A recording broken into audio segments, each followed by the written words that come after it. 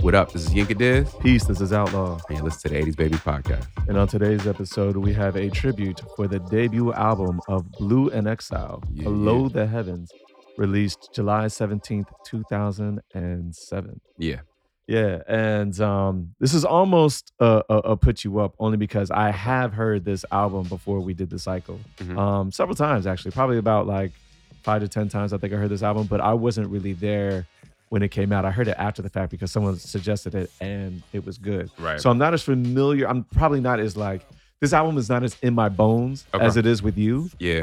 But this is definitely a project that I'm familiar with, and I definitely recognize it as worthy of the tribute treatment from the 80s, baby. So we are here to give that to you today. And this That's is what's one that you wanted to discuss, right? Yeah, man. Like, I think this is an important album. It is. I think that this is an album that a lot of our fans, it would seem like, would also probably really I resonate think so. with. Yeah. My hunch is that this will be a popular listen amongst our Right. fans. Yeah, for sure. Yeah. So why do you think that is though? I have my reasoning for that hunch, but what's your reasoning? Or what's your idea there? So I mean, I in my own brain, and you know, y'all can laugh at me if you want, but I almost call this like the last great underground hip hop album. Okay. Like, and what I mean by that is like there this time frame, like this kind of 07, 08 time frame, right? Into 09 is where you start to get like Mindy's and you start to the budgets for recording albums is a lot cheaper. Yeah. and things like that.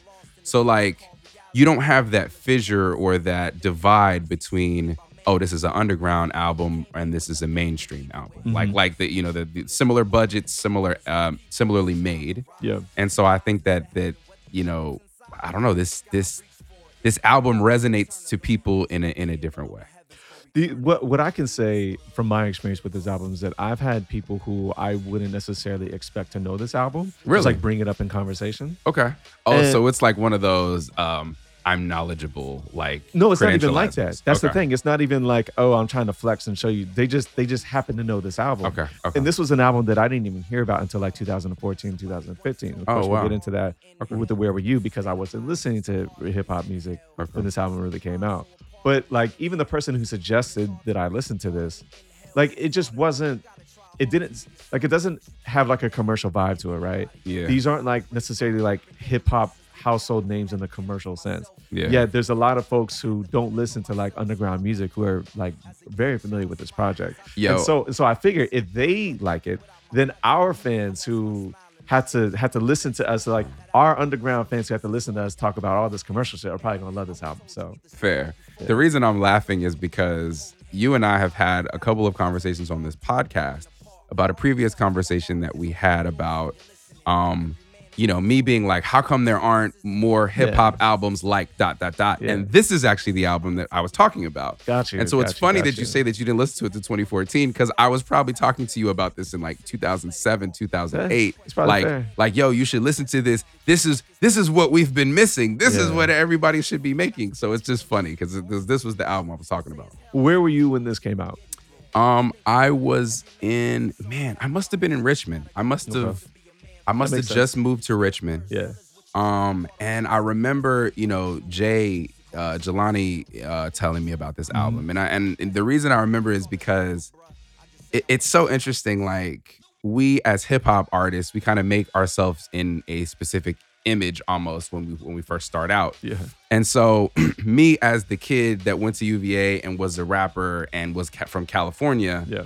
Jay's like, this album is bread and butter, what you should be listening to. Like, how have you not heard this? Yeah. And he like drilled into my skull, like, yo, you got to hear this kid. He's from where you're from. He, you know, he's super dope. He's not like on this stupid, because I didn't like the like larger than life, The Game types of rappers that were Yeah. like, you know, oh, I'm a hyper gangster. I shot 30 people in one day. Like, I'm cool on that shit. This is like the LA everyman story.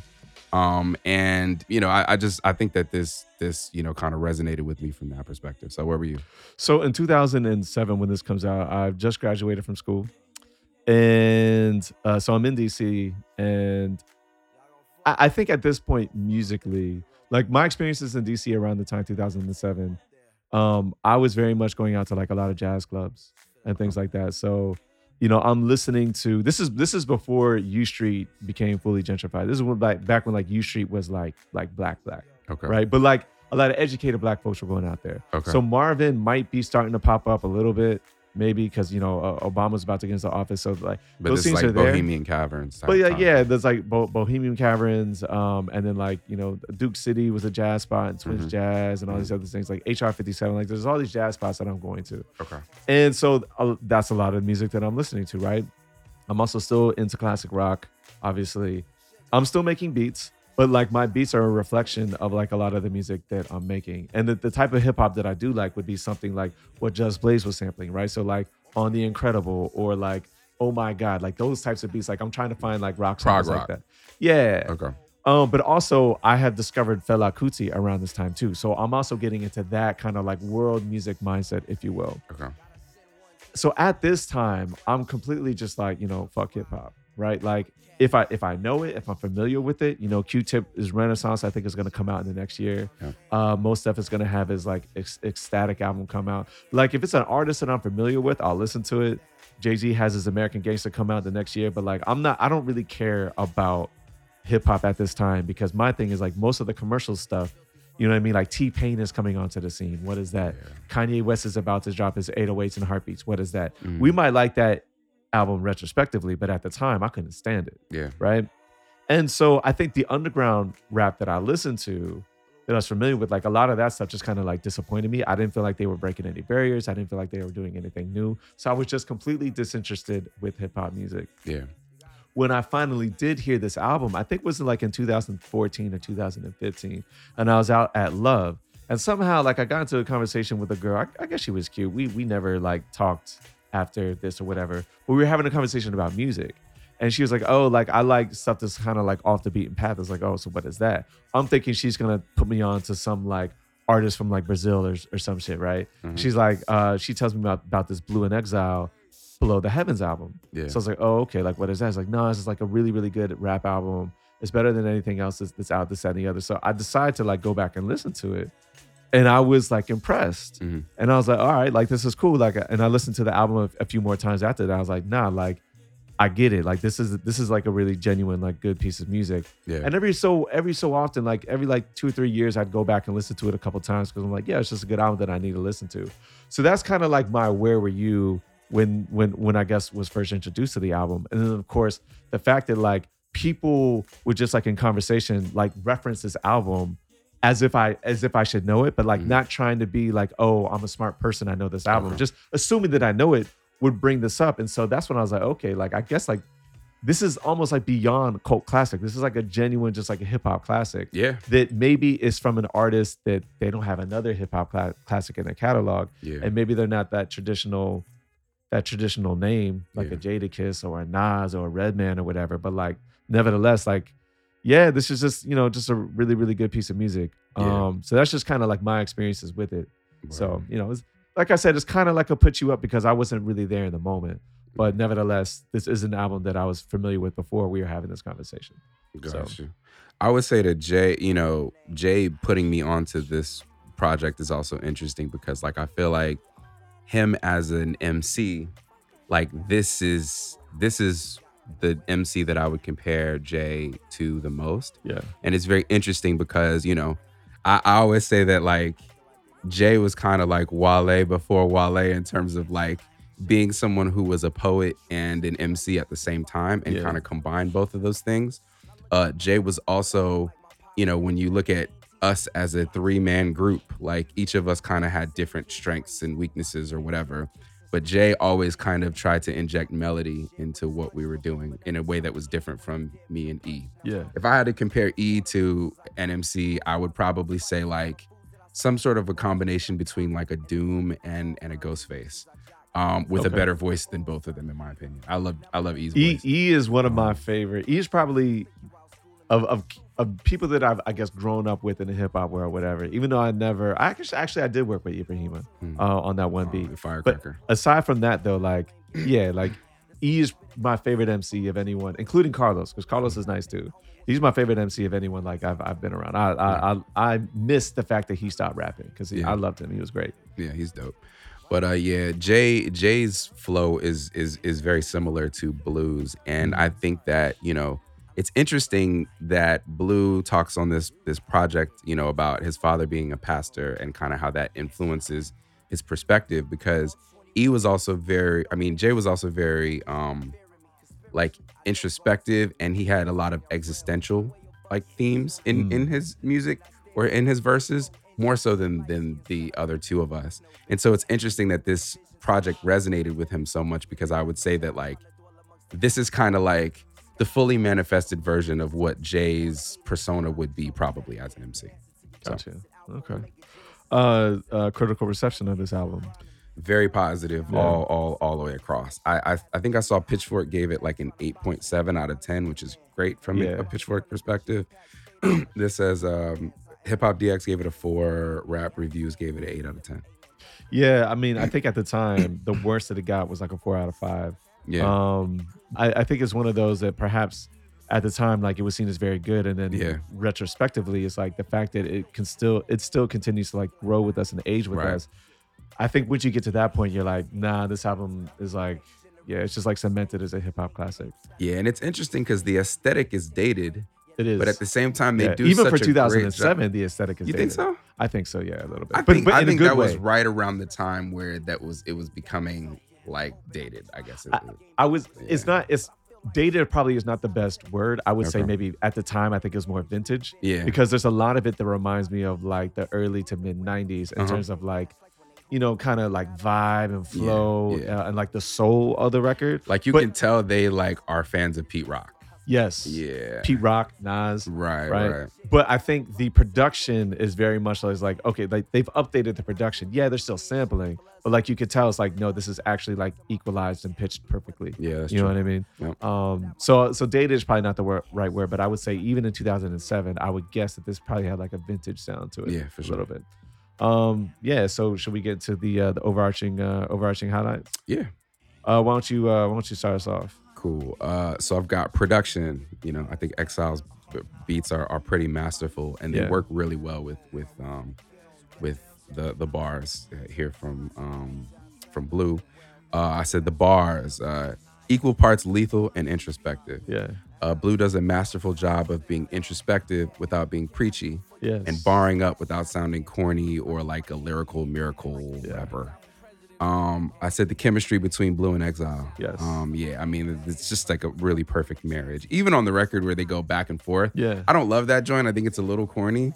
But at the beat same is so time, good, though. but the beat is dope, and you can hear that they're like genuinely friends, Yeah. and they like relate on shit outside of just them making music together. I said narrative. Blue Yeah. offers a fresh, introspective, and at times even self-deprecating narrative throughout the project. Yeah.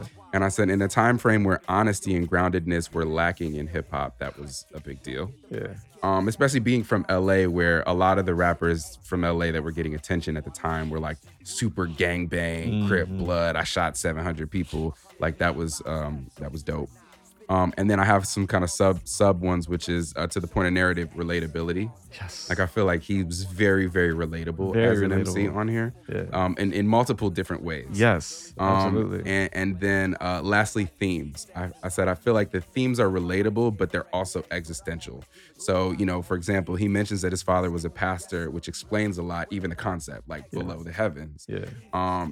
Where he talks about like our existence and why we're here and etc. But then at the same time, like relates it in ways about being a father or just different things that are very relatable. So that's my last one. What I miss? So I'm not sure how much you missed. I have a lot of the same highlights. I mean, if we're talking about Exile, I think that the palette that he creates Yeah. is very consistent and is very. It's just there's so many tracks where even if I didn't want to listen to the lyrics, like even if I didn't want to pay attention, I could just sit to the track and just like vibe to it. Yeah, for even sure. though it's a lot of loops, Yeah. right? The songs don't always have to progress and whatnot, which is something that I like. Mm. But it's just very, very good, easy listening. And like there's just so many that's just like dope pops on here. Yeah. It's like a really cool vibe. So you have to Yeah. give credit to Exile for that. For sure. I agree with you about the chemistry and the cohesion between the two of them. I mean, like you can very, very much tell that it's just like, yeah, I have a beat here. And like I feel like you can hear Exile's executive production in the themes that Blue delivers. In Mm, terms of like Exile probably had a theme for a song in mm, mind, and Blue like executes it and like it delivers it perfectly. yeah. Right. So there's just very, very good chemistry between the two of them. I think the thing that I love about Blue as a highlight for me is that like his flow is great. Mhm. And he is very like he is wordy without being too wordy. Like he Right. doesn't stuff. There's no extra syllables. Like Yeah. Talib Kweli can learn a lot from Blue. He Com- doesn't. He yeah. doesn't. There's no syllable added where it doesn't need to be. Yeah, I agree. So his while his lyrics are full, like he Mhm. doesn't take a lot of like breaths and pause. Yeah. He doesn't need to because everything just works so well. Right. The relatability of Blue is something that I will touch on a lot when we get into the specific track for track analysis. Mhm. One of the other things I wanted to say about Blue is that oftentimes when I like tend to highlight specific bars, I'll just like highlight the one bar or two bars, and I'll do that in here, Mhm. right? Like there's a couple of tracks in my notes where I only like highlight a couple bars or two that I like, Right. but so many times I just ended up just like grabbing the entire verse Yeah. because even though he is barring up in specific lines here and there, like Yeah. like so many times, like the entire verse just like works together Yeah. and it's telling a narrative. And it's just like, nah, like what he's saying here at the end lands because of how we set it up at the beginning. And that's Exactly. something Yeah. that even some of the greatest rappers Yeah. that I love, like Don't even do someone like Jay-Z doesn't always do that. Like he's Yeah. just got bars and everything is just hot. Right. But it's just like, nah, like he's setting up things in a way that like Andre 3000 does it. Right. Where it's like, nah, like it works because the Yeah. whole verse just like works together perfectly. Yeah.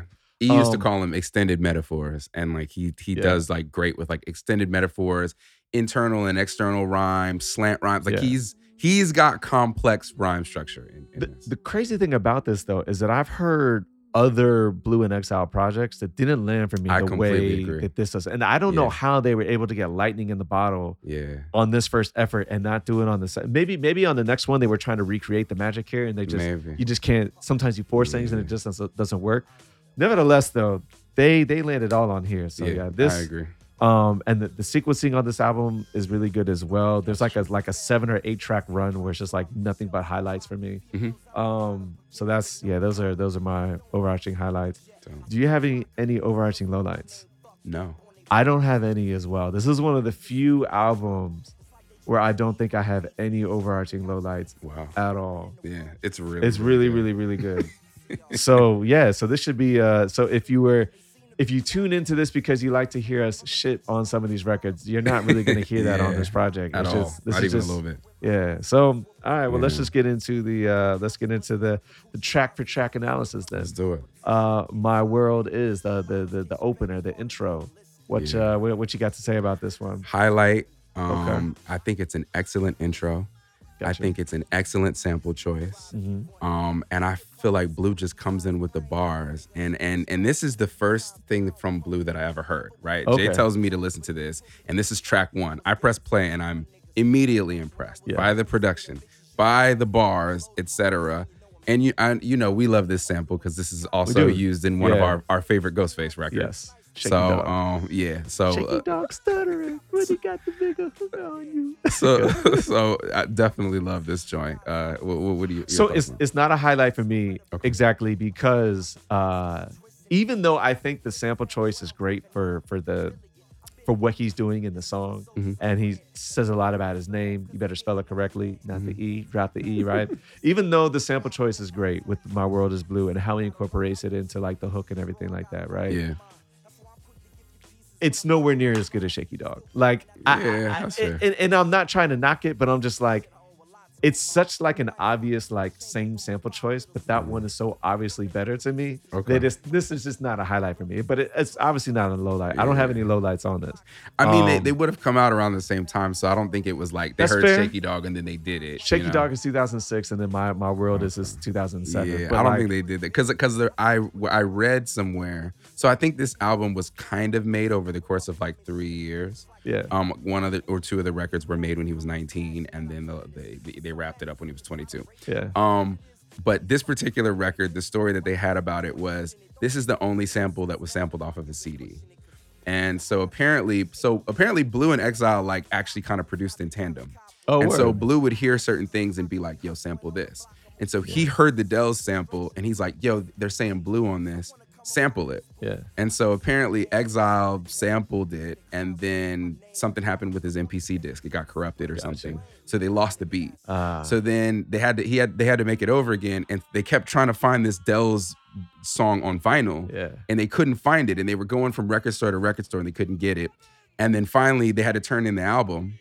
So then he's like, all right, fuck it. We'll sample it off of a CD. And so they sampled it off a CD. And Blue says his biggest regret about this album, which tells you how good this fucking album is. Yeah. His biggest regret about this album is that they weren't able to find the song on vinyl to sample it in the way that they sampled the rest of the records. That's a shame. Yeah. But I mean, yo, I love this joint. Yeah, it's a good one. Not a highlight for me. Okay. The next one is a highlight for me. In fact, this might be my highlight of highlights. Yeah, it's in my top 3 for sure. There is something about this track that is just like, you can't listen to the song and not bob your head to it. Even if you like fucking hate hip hop music, it's just the bop on here is so good. The hook is so perfect. The flow on here, the vibe is just like, the layering of the production is just, oh man, it's great. It's great. Yeah. Low key, this is the record that reminds me the most of making music with Jay. Word. Okay. Because he like I said, he was very attentive to melody in a way that me and E weren't necessarily. Yeah. And this hook, try to tell my folks that flow, it ain't easy. Chiming down this element road until it frees, man. Like that just sounds like something that Jay would come up with. But I wrote here a couple of the bars. So I said the flow patterns are so ill and the narrative is so ill. Yeah. But he says, hello, hell, welcome to L.A. where devils that dwell play. And then he like flips it into a bar about, like gunplay in L.A. And I feel like the way he describes L.A. is just so... It's the LA that I know. Gotcha. Like when I listen to Game records, I don't hear the LA that I know. When I listen to a lot of Dr. Dre records, I don't hear the LA that I know. And his description of like the everyman's LA is something that was just so refreshing to me. I said, the Game, people like the Game were coming out with over dramatized, fabricated, super gangster personas of what LA is. And this is very refreshing. The only other thing I had to add up to that is I just feel like this is like a Backpackers theme song. Okay. You know what I mean? Like anyone who's ever just like been like a backpack hip hopper, like this just feels like something that we could just resonates with us, something that we can vibe to. Yeah. He's got bars in this one as well. Yeah, he does. I'm not gonna get the flow right, so I'm not gonna try to repeat it. Right. But maybe I'll have to put in there one of the verses that I like on the edit. Right. But yeah, this is just, I don't know. To start the album off with this, it's just like, it's such a good like mood setter, tone setter. Yeah, for sure. So, but now we get into is this Simply Amazing, Still Blazing? What is the name of this? So amazing. So it's weird because, okay, so I'm going off of the Spotify. The Spotify has like a different track some of the naming. titles are different in the Spotify. So this one is Soul Amazing, Still Blazing, right? Yeah. Is this a highlight for you? Yes, it is. Talk about it. I think that this beat is so simple and so dope. And like this reminds me of like back in college, E and J would come to my dorm room and they would have a CD of beats and they would put something like this on. Yeah. And we would just sit there for hours and just flow over it. Like Gotcha. it's just a simple, just bread and butter break beat with with really dope, sample chop on it.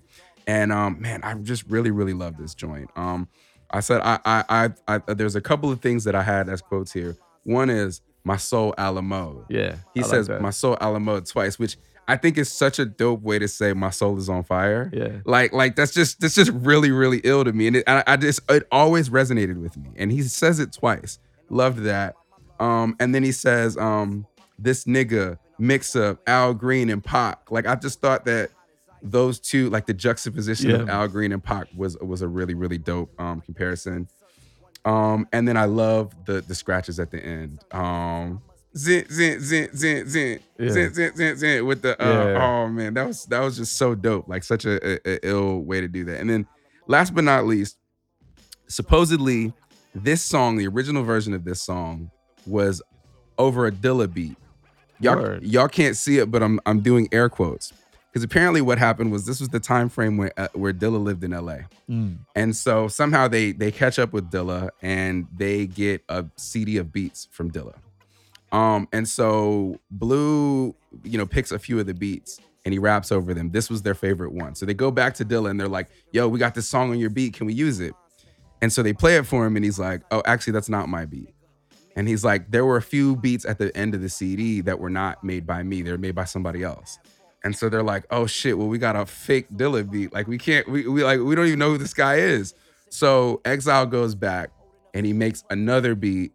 And then they use those lyrics and they kind of marry the two together. And that's how this song came together. So what are your thoughts on it? It's not a highlight for me, but what I will say is I love the use of the scratches, not just at the end, but throughout the entire song. It's so amazing. This is the one that reminds me of kind of like a Pete Rock premiere era of Nas. Yeah. Like it kind of gives me like a little bit, almost like a memory lane vibe a little bit. Yeah. And so this is a record that like I feel like if Nas were to like it just feels like a record that Nas would have made, right? Before it was written. Right. In fact, though, I had a thought about this album. Is it like this entire album feels like a record that Nas could have made to some extent, and that Nas was actually trying to make in like the last 2 or 3 years with Hit Boy to some extent. Okay. Obviously, the production is a little bit different, but like the vibe of it, you know what I mean? Like no frills, no flashiness. Like let's just put like some good tunes on here. Yeah. And to contrast that at the time with what Nas was doing,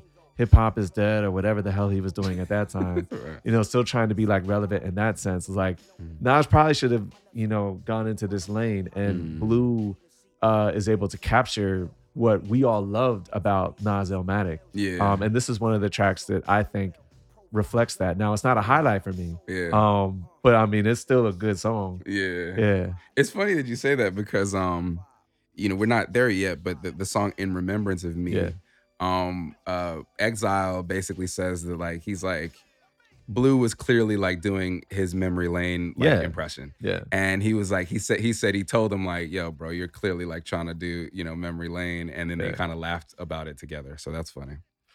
So this next one, Juice and Drinks. It's a mid light for me. It's not a mid light. I like the song. It's not a highlight though. It definitely has that like Cali vibe. I think the thing that I do like about this is that when you have underground rappers who still just like to drink and smoke or whatever, it's just cool to be reminded of that in tracks like this. But it's cool. So I felt like the vibe was very Detroit. Is it? It Okay. sounds. I mean, Tarak is from Detroit. Gotcha. And this production reminds me of like what like Tronic. What's the like Black Milk and some of those Detroit like producers from that era. Like this is kind of what their production sounded like. It's cool. Interesting. Gotcha. It just doesn't necessarily do it for me. And it's interesting that they say supposedly Blue and Tarak were working on something separate, like a project separately. Yeah. And they were like, we'll just take one of the records from those sessions and we'll just throw it on here. So that's why it sounds so different from like Blues verse. His blues verse is a highlight for me though. Really?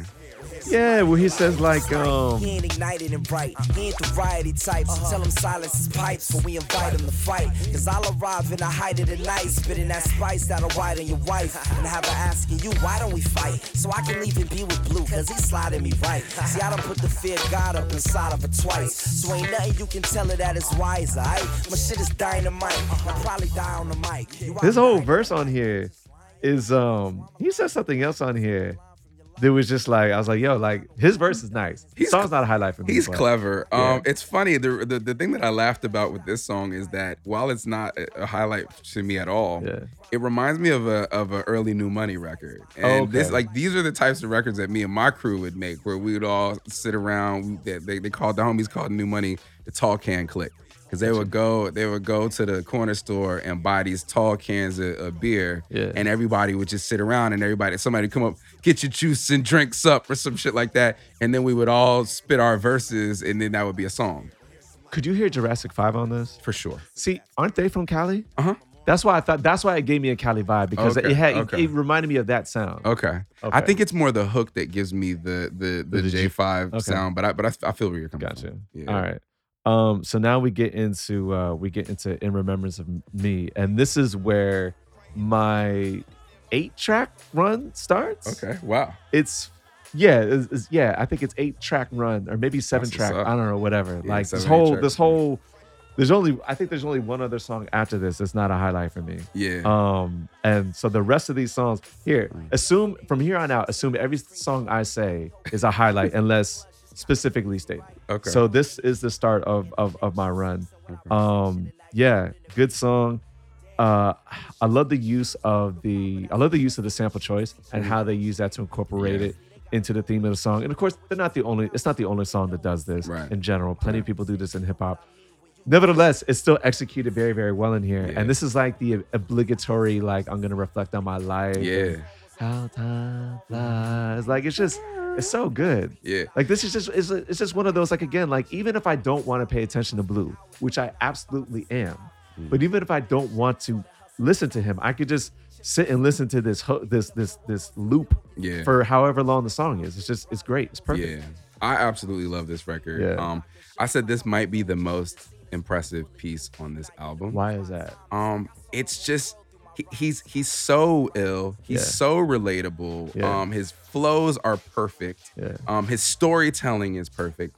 And I think even the way he reflects on the fact that he was gonna make a song about his life. Yeah. And his mother was basically like, you're too young to make a song about your Yeah. life. Is interesting. Like, it's like, it's a story within a story. Like, I mean, it's just so ill. So I wrote a few of these bars. Go ahead. I said, so apparently he didn't have a kid at the time that he made this project yet. And so it's interesting that on 2 of the records, he talks about being a father, but he's actually not one yet. Right. So that's Came interesting from to my me. nuts. But it's like I saw the whole world through my rhymes. It's kind of crazy though. He says in the first verse, Right. and then the second verse when he talks about having sex with the girl for the first time, and he says, "It's like I saw the whole world through her eyes." It's kind of crazy though. Like I thought it was dope how he brought that back. The references and the callbacks. That's always good. Oh man, so great. I thought that was crazy. I thought the whole concept of how this is below the heavens and it's so existential, it's because his father's a pastor. But then on this record, he tells us about how his dad's cheating on his mom. And so that's how he meets the girl or whatever. That story was crazy because then it colors, okay, wow, like this guy's like, he's being raised by a pastor, but then he's seeing the pastor do this fucked up shit, right? So it's like, that's what like creates his world perspective. I thought that was amazing. The bar about, by the way, we lost the championship game by 1. This little fucker hit a 3 at the buzzer. My heart sunk. I thought about you when he said that. Relatable shit ever. In fact, story time. Go ahead. I'm in high school. I'm in Belgium. So you know, I'll give a little background. I'm in high school. My family moves to Brussels. My dad gets this job, and so basically he negotiates with the company that he says, you know, as a part of his compensation package, he can choose any school for his children to go to, and they have to honor it and basically, you know, pay for it, right? So me and my brother and sister go to a private school, which we had never gone to private school before. So we get to Brussels, and they take us on a tour of like the 3 possible schools that we can go to. We find one school that we love because it's full of American kids, army brats, whatever. So it was like the most relatable for us, right? People that look like us, sounded like us, whatever. So we picked that school. Hey, Dad, we want to go to that school. My dad finds this article somewhere about the school that we end up going to called St. John's, and it calls it the Harvard of high schools. It's more expensive. And my dad's like, this shit's more expensive, and they say it's like Harvard, so you kids are going here. So we get put in this school, and so this school is not as good at sports as the school we wanted to go to, clearly. So, you know, I start playing basketball for this school, and our rival is this other school with all the American kids that are athletes or whatever on it. So our school had been losing for 20 years to this other school. So I'm there and I'm like, oh yeah, yo, we're gonna change this legacy, blah, blah, blah, blah, blah. and I'm gonna keep it real. This school had my number. And the reason I say that is because I want to say I averaged like 27 points per game this season. I must have scored 11 against them in one game and like 13 against them in another game. Like they had me. But anyway, we play them, and we're it's at home, and we'd been losing to the school for 20 years, and I'm there. And so we're winning. We're doing our thing. We're up by 2. buzzer beater. They inbound the ball to this kid. I'm gonna shout him out. His name is Will Hendricks. He was their point guard, cocky ass little white dude. He was their quarterback too. They inbound the ball to the point guard. He pulls up from half court at the buzzer, and it banks it in and makes it at the buzzer. And like literally, you could just see our fans just the wind out of everybody's sails. Like, oh my God. I've been there. I've been there on both ends. Oh man, I haven't been. So you haven't been on you haven't been the one to deliver the game-winning buzzer beater. Yes, I have, Okay. but not in like this Not type in of that environment? where it was I like got you. this game is like everything to the other team, Yeah. and then like I just like deliver the dagger. Gotcha. But anyway, so the dude hits the game winner, whatever, right? Buzzer beater. My heart sunk because I'm like, yo, I thought I was gonna change the legacy of this basketball program. Nah. Anyway, fast forward, I go to UVA. We come to freshman orientation first year. Guess who I fucking see at freshman orientation? Willie Hendricks? Will Hendrickson. And So he went to UVA. he went to UVA. Oh, So he comes up to me and he goes, hey, remember that shot, that buzzer beater I hit on you fucking X amount of years ago? You know what I'm saying? Or 2 years ago? But yeah, anyway, that particular story to me was just so relatable. The way he told the whole shit, you know, and then he's talking about he's crying, he wanted to be a pro baller and all that, you know. I just remember like having such a competitive spirit about basketball, and like this story was so great to me. The reason why I love that line specifically is because of, first of all, if you've ever played competitive sports growing up, basketball in particular, chances are you've been on the receiving end of a buzzer beater, or maybe you've been fortunate enough to deliver the buzzer beater. Right. I've been on both sides of it, Yep, so I yep. get it. But like the angst that he gets when he delivers, he's like, man, fucking this, This that, little whatever. fucking hit. Yeah, the buzzer. it's like That's exactly how you feel. Yeah, that is exactly how you feel. And so I heard that and I started chuckling. I was like, I bet Yinka likes that line too because I know you play man. ball. Yeah. So it's a really good, that's Yeah. that's a really good And line. it's interesting that you say that because I definitely have delivered a buzzer beater in an important game and a few important games, but I never really thought about it in that way. Like when I listen to this lyric, You think about the I time that you only lost. think about the time when I lost because yeah. when he talks about how he dropped and he was crying, Yeah. you know, you're just like in that moment. It's so important to you. And It now is. I can look back It at that is. game and be like, that game doesn't fucking matter, right? Yeah. But It mattered at at that the time, time. it mattered so much, It right? It was fucking like mattered at the time. it was the most important thing in the world at the time. So yeah. Yeah. I love that, man. Nah, I got love you. this song. I just think he's so good on this. Yeah, it's a very good song. Yeah. Very good song. So Blue Collar Worker. I love this one as well Okay. because I think that like one of the challenges or one of the things that always impresses me when it comes to musicians is when they tackle a subject that has been tackled thousands of times before, and yet they still make it sound like refreshing and new. Okay. And this is just another different approach, like a different angle to the song that he's addressing this topic. Right. And I think he lands it well. I mean, just the idea about like, look, I'm just out here working. I'm trying my hardest, Yeah. and like Yeah. whatever. Like Yeah. blue collar worker is like, look, I'm an everyday man. Like Yeah. I'm just out here grinding. In fact, the lyric that resonates with me is the one he says. So it's hard for them to trust him. Asking what I'm doing every night, like I be screwing every night. The truth is, I'm bruising every mic that I come across, and every now and then drop 100 off, just so you can fucking floss. But that's not enough for you, so I take another loss, wondering why I fucked with you. Knowing I got stuff to do. I Like love that song. bar, that whole see, and again, like it's not just the one bar; it's the whole verse.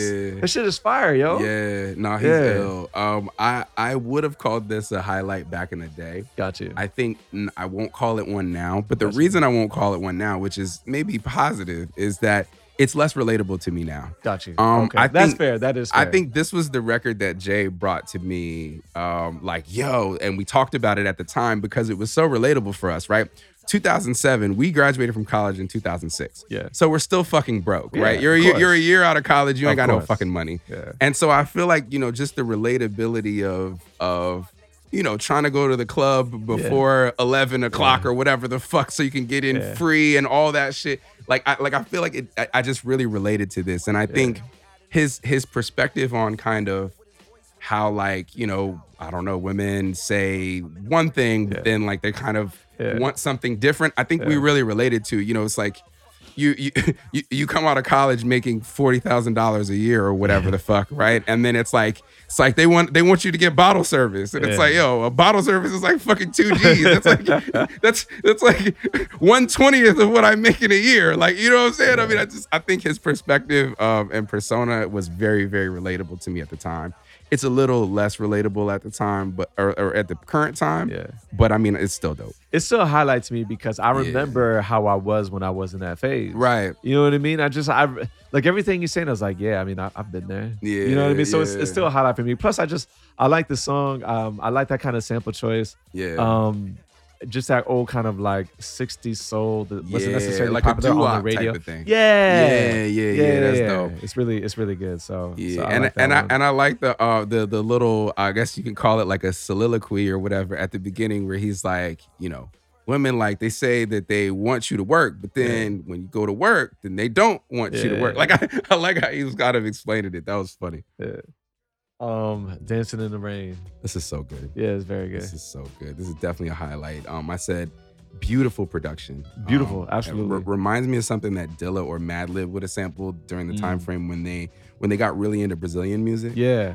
Like even like Runnin' or some of these, you know, records that they you know, that Dilla would have done. It's funny that you say that. The only note that I have on here, because unfortunately I didn't have that many notes for this song, is it gives me like kind of like a breezy Mediterranean Brazilian vibe.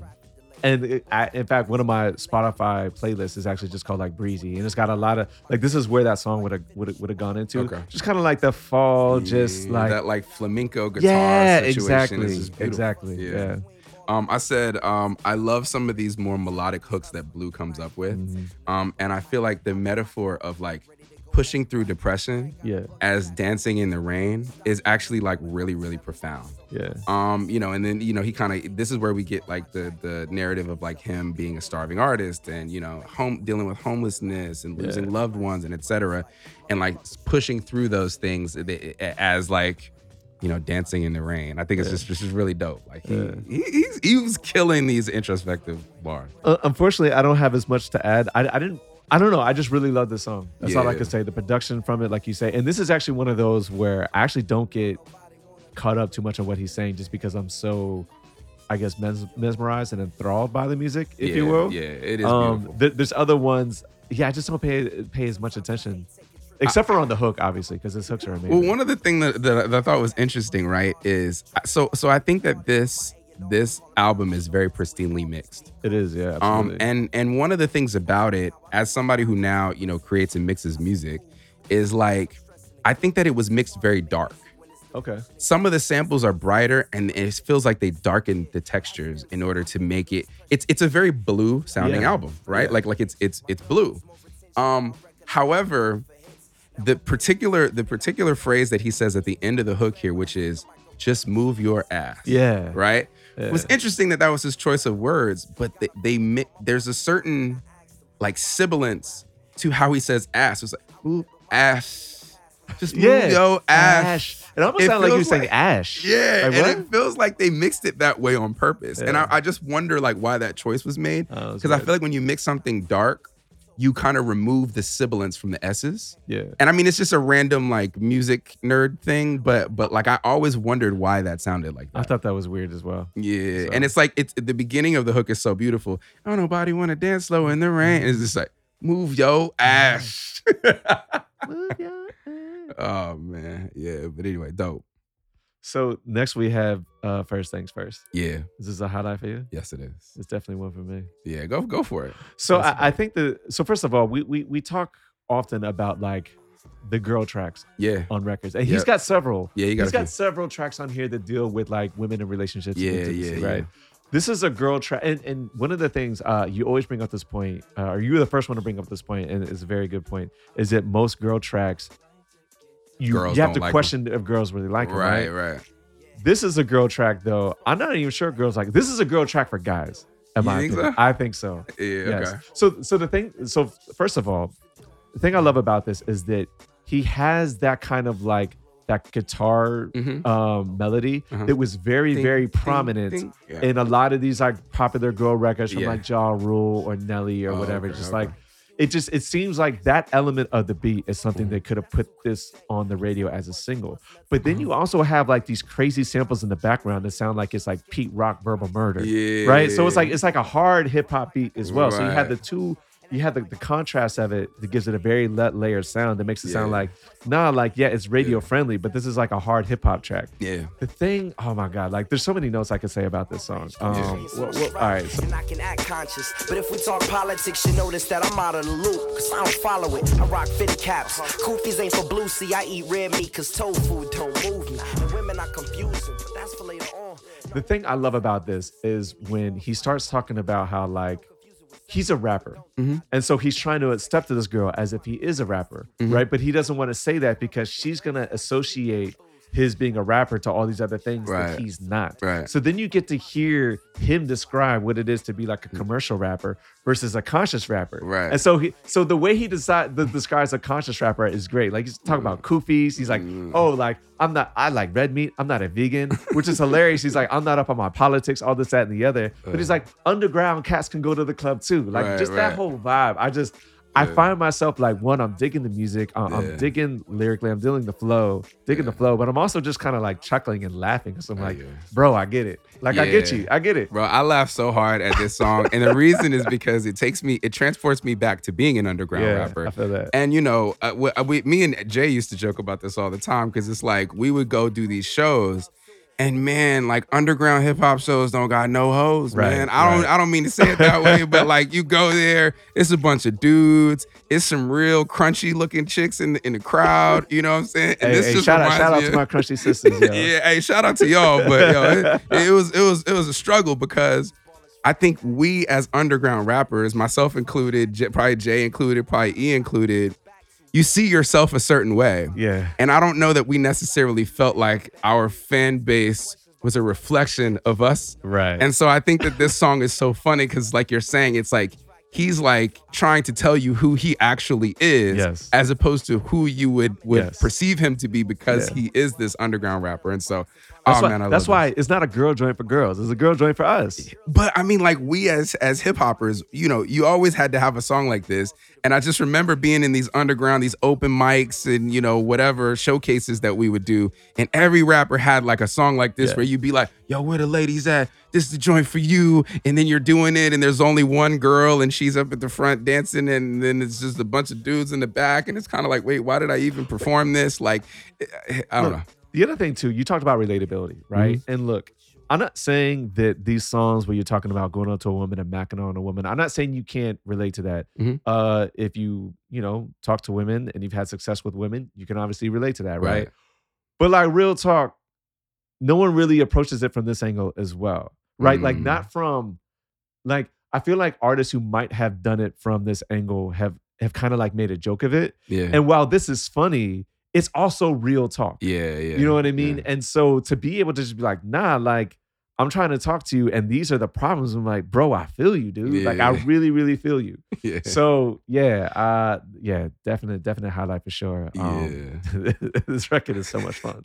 And then the other thing that I love about this, which is an Easter egg, is kind of the cast of characters here, right? So this is Miguel, who is now a fucking multi-platinum Is it the artist. same Miguel? Yes. Because when I looked up on the credits, it didn't. Miguel, he went as Miguel Jantel back then. Oh. But yeah, so this is early okay. Miguel. And so Because I was wondering that, but when I looked at the credits, I was like, no, it's a different Miguel. yeah, no, this Got is it. Miguel. And that's awesome. he sounds amazing on this. This is before all the pretense of Yeah. having all this fame and celebrity. yeah. But apparently they went to high school together. They Oh. both went to San Pedro High. That's cool.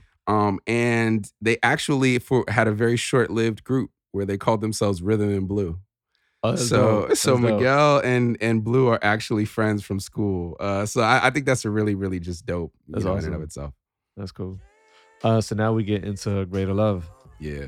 Is this a highlight for you? Yes. Yeah. Yeah. Yeah. I mean, look, I love. First of all, it's 2 songs in a row that are kind of dealing with romance or Yeah. intimacy, women, this, that, and the other. Yeah. The sample choice is great, and like the heart on this feels like it'd be like a Ghostface track. Like I feel like if Ghostface had this beat, he would have ripped it. Just done Yeah. something crazy off the wall that we love from Ghostface. Yeah. the verse on here again, like I'm not even going to go through it because the whole verse is just crazy. But when he says like get a little room for Azulito, like I thought that was fucking dope too. love that shit so I thought much. that was dope too. Like the fact that you would take it from a different language and create a word that's not even a word, but yet we know exactly what it is. Right. That shit was hot to me. That shit was so fire. He's fire, man. Yeah, but that whole verse is crazy though. Yeah, and I think that also, I think that in several places in the past in hip hop, we've heard like kind of artists juxtapose like their love for hip hop and their love for women and the same thing, whether it's, I used to love her or whatever. But I feel like he did it, and it's a recycled concept in a way, but he did it in his own way, and it would like felt fresh. Absolutely. So yeah, it was really dope. So then we get into Good Life. Yeah. And first of all, to start it off, what I love about this song is, I mean, obviously musically it's great, but I love the outro to the previous song. Where if you pay attention to it, he's talking about like all the enemies and how I'm not afraid of like the Rockefellers or the banks or this, that, and the other. I'm afraid that when my son asked me, well, what were you doing? Right. And then it goes into this song. Yeah. And it's crazy because the whole first verse is like, look, Aloe Black comes in the second verse and he's fine. But like, that's not what I'm paying attention to. I'm paying attention to his first verse and his third verse. Right. And the first verse is very like micro. It's very like personal. These are my struggles. Yeah. The third verse is very like macro. This is our struggles. This is what we're going through. Right. Right. But the thing is like to have this song come in after the outro to the previous song, where it's just like, well, the question is, well, what were you doing? It's like, well, I couldn't do anything. Like I felt so fucking helpless. Like you guys are showing me all these images of the good life. I'm fucking struggling. Right. But he doesn't do it in a way that's like victimizing. Exactly. He doesn't do it in a way where he's blaming anyone. He's just like, look, this is what it is. I'm grinding. I'm trying. Yeah. It's how he is able. Like this is for someone who is 22, and like that's a really fucking mature way to approach this. Compound that with the fact that he's actually not even a father. Yes. It's amazing. Like he was a genius. The one kind of Easter egg on this is apparently this beat was submitted to Common for the B album. Interesting. And then he Exile was one of the producers that was asked to submit some things. It kind of sat in the pipeline for a little while, and then Common didn't end up using the track. That's a good thing. So then Common would not have done this song justice. So then Blue got it, and he killed it. I think and I love the music on here as well. Just the way that they use this sample. I'm not even sure if it's a sample for the. Yeah, it is. Like the way they use it is really, really good. But I think too, just the way, like I said, just like the way that he handles this song. I think that there's other songs that I like more just in terms of the vibe, but in terms of just an artist showing like maturation, if you will, or just like being really, really smart. I think that this, especially when you combine it with the outro to the previous song, is probably his most masterful work conceptually and thematically. He really, really executes it like just so perfectly. Yeah. And the fact that both you and I highlighted the fact is like he's not coming off, like he's not blaming anyone. Right. Like that just it just so lands so well for me. Yeah. So yeah. I think this might be my favorite beat on here. It's a really, really good beat. And too. the reason is because, my outlaw brain, right? Like I can decompose how difficult it was to make this beat. So the Show Me the Good Life thing, I believe is a Roberta Flack sample. Interesting. Okay. He isolates just the vocal and he uses that. And then he takes the same record and he slices it up into really, really thin slices. So you can barely even tell that like the beat, like the instrumental is from the same record. And then he puts instrumentation on top of it. Like it is a really good beat. Yes. Yeah. Genius. Man, Exile, like I feel like we also have to make sure we give him his props because Blue is such a great lyricist on here and does such great storytelling and narrative that sometimes you forget like how great Exile is on this as well.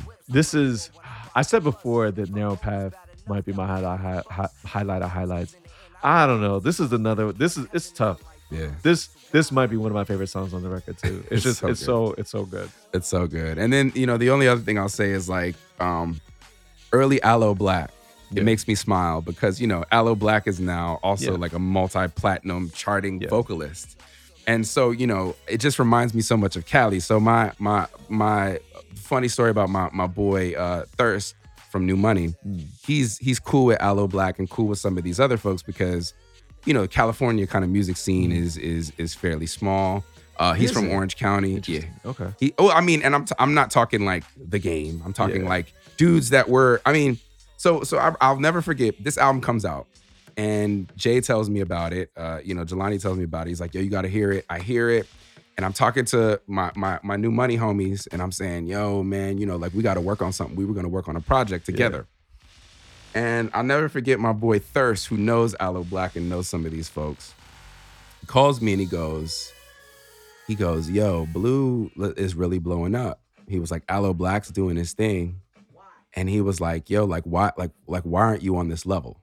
Right. Interesting. And like he had like a real ass conversation with me. And he said, look, man, he said, Blue used to sleep on Aloe Black's couch. He slept on a bunch of other couches. He said at one time or other, everybody in this crew, whether it's Miguel, whether it's Aloe Black, whether it's Blue, was homeless for their dream of doing music. Yeah. He said, so it's cool, like you got dope bars and everything, but like, are you willing to do this shit? Yeah, it's a sacrifice. To get where these guys are. Yeah. He's like, because you have talent to be on their level, but like they have more sacrifice to go towards this or whatever. So it was just like a really interesting conversation that I remember because it really resonated with me. But yeah, man, like Aloe Black is such a relic of Cali. Like, you know, he's a churchy Orange County kid who has 2 C's in his name on some gang shit because he's from California. And I love just the California things about this album and the artists that are on it as well. I didn't know that about Aloe Black. That's cool. Yeah, he was a rapper on here. He didn't even really sing like that before. Yeah. And then now he's making records with Avicii and shit that are going 10 times platinum. I never even saw Aloe Black in that light. I've always seen him in the light that we know. Yeah, he was an underground rapper. Yeah, interesting. Yeah. Okay. So now we get into Simply Amazing, and this is him just spitting straight bars. Yeah. I love it. Look, I don't give a fuck if the lyric is problematic. I don't care. Where he says the game is full of homos backwards, mo-hos and rappers, no flows, but keep shows packing. And us, fuck that, we going platinum plus and still riding the back of the bus because the bucks don't matter. That shit, I was. Yo, I wrote the exact same phrase down, but I said the homos backwards thing. Yeah. I said this Mo-hos and line rappers. sounds exactly like it was lifted from Jelani's rhyme book when we were in college. In fact, Word. I think that he actually has a bar that's almost verbatim the exact same bar. Impressive. Yeah, no, I That's mean, impressive because that's my Jay's favorite. dope. That's my favorite bar on this particular song. Yeah, he has a very similar bar. I don't remember what it was.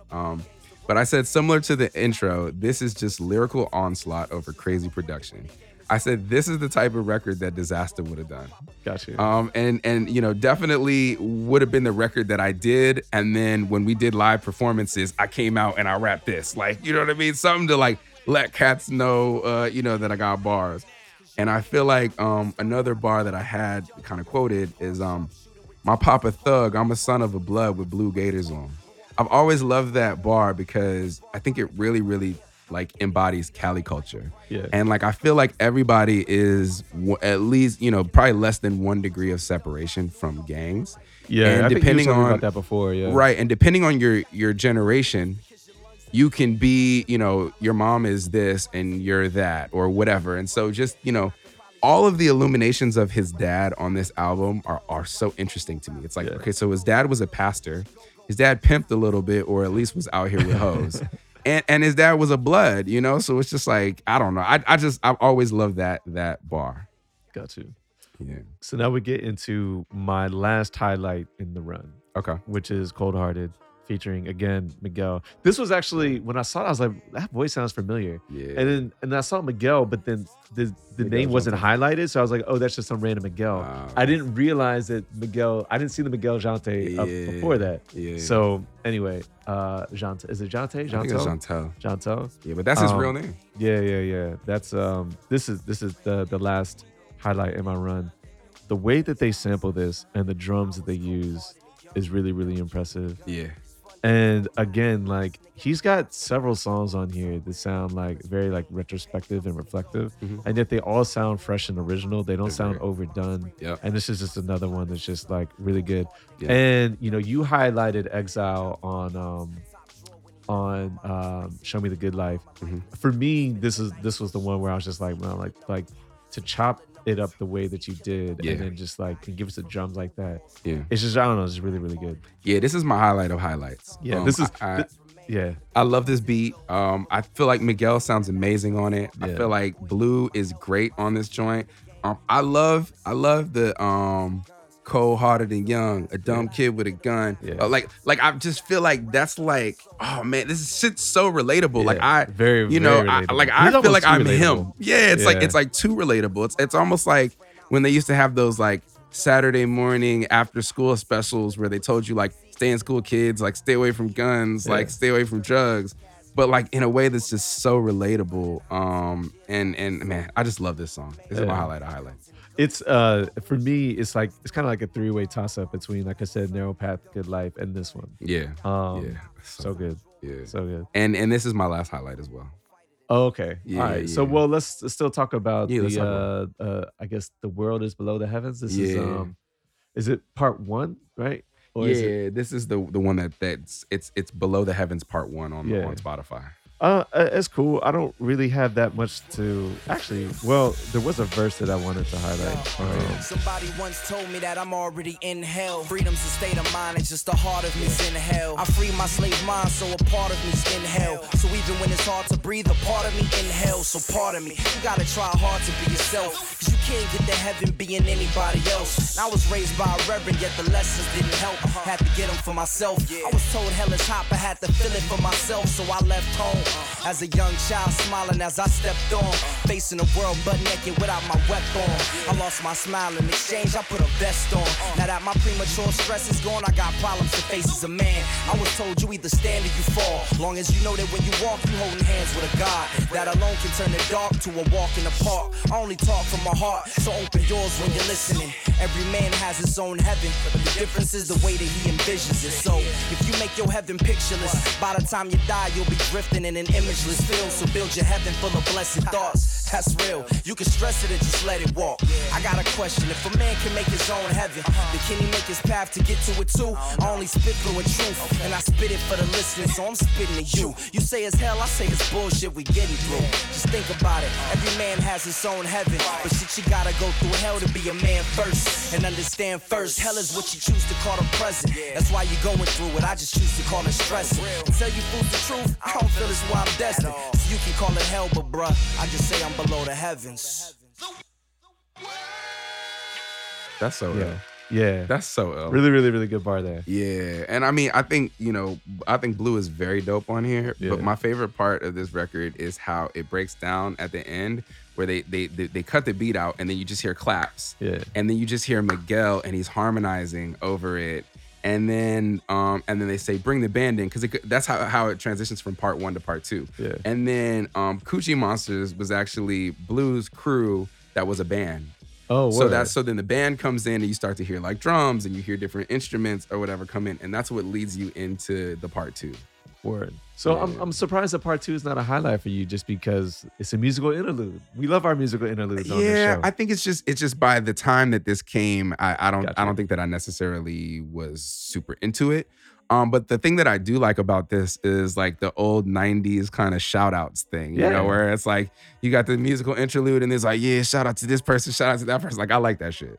Got you. So it's not a highlight, but I like it. It's a highlight for me just because Okay. I think it's one of those musical interludes. The song just dedicated to the music that references. It's a good like wrap up for everything. Yeah, yeah. So it's like an official outro, but yet they do give us one other song, which I Right. also like as well. That was a bonus cut though on the I original Am? version. Yeah, I think I Am is a bonus cut on the original version. Interesting. Well, Yeah. I like I Am as well. I Am Yeah. is also a highlight for me. Yeah. I don't really have anything to. I don't have any lyrics to highlight on it. I liked it mainly just Yeah. because I just love what Exile does with the sample. I tussle Blue. back and forth with it because I think it's kind of corny, but at the same time I think just it's like kind of it, though.